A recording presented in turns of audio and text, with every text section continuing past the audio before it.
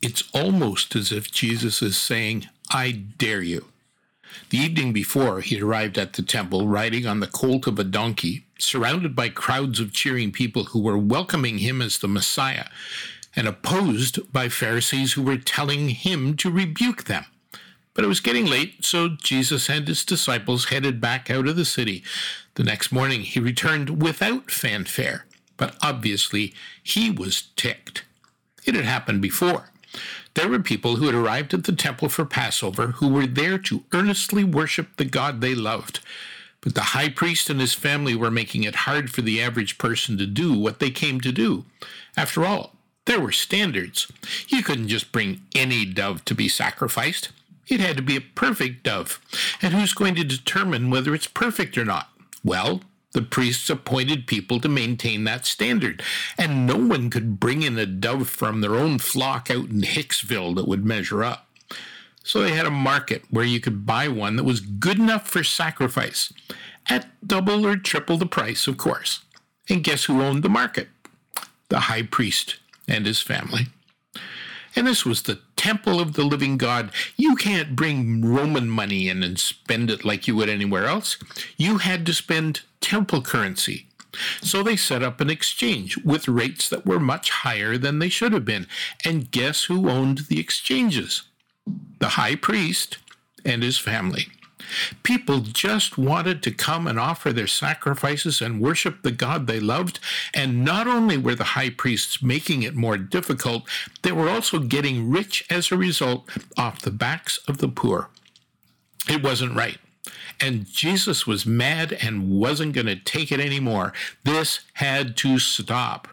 It had happened before, right near the beginning of Jesus' ministry, and now it happened again, almost as if forming bookends around the ministry by proclaiming, "You have turned God's house of prayer into a den of iniquity."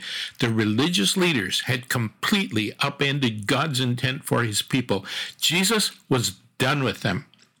It doesn't mention a whip in the hands of Jesus on this occasion, but that's what he used the first time, as he drove the money changers and animal merchants from the temple grounds.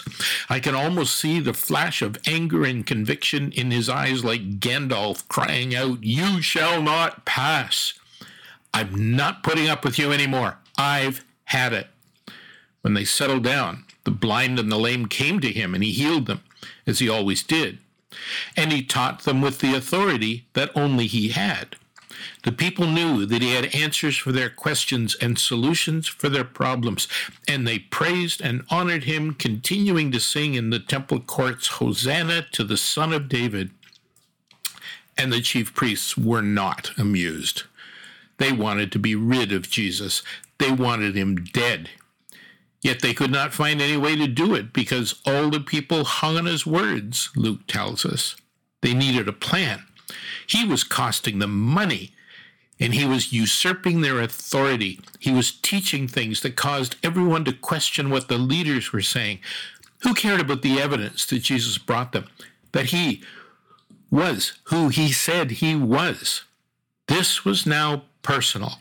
And they hadn't yet figured out what to do about it, saying to one another, "See, this is getting us nowhere. Look how the whole world has gone after him," in John 12. And Jesus continued to teach in the temple courts every day leading up to Passover, going back out to Bethany in the suburbs to sleep every night. The Jewish leaders didn't want to arrest Jesus while he was surrounded by the crowds who were hanging on his every word. They had to find a way to arrest him without a lot of clamor.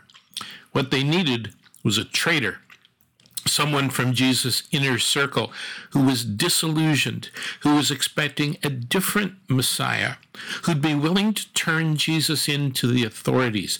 They needed someone who Jesus trusted, but who was willing to betray him.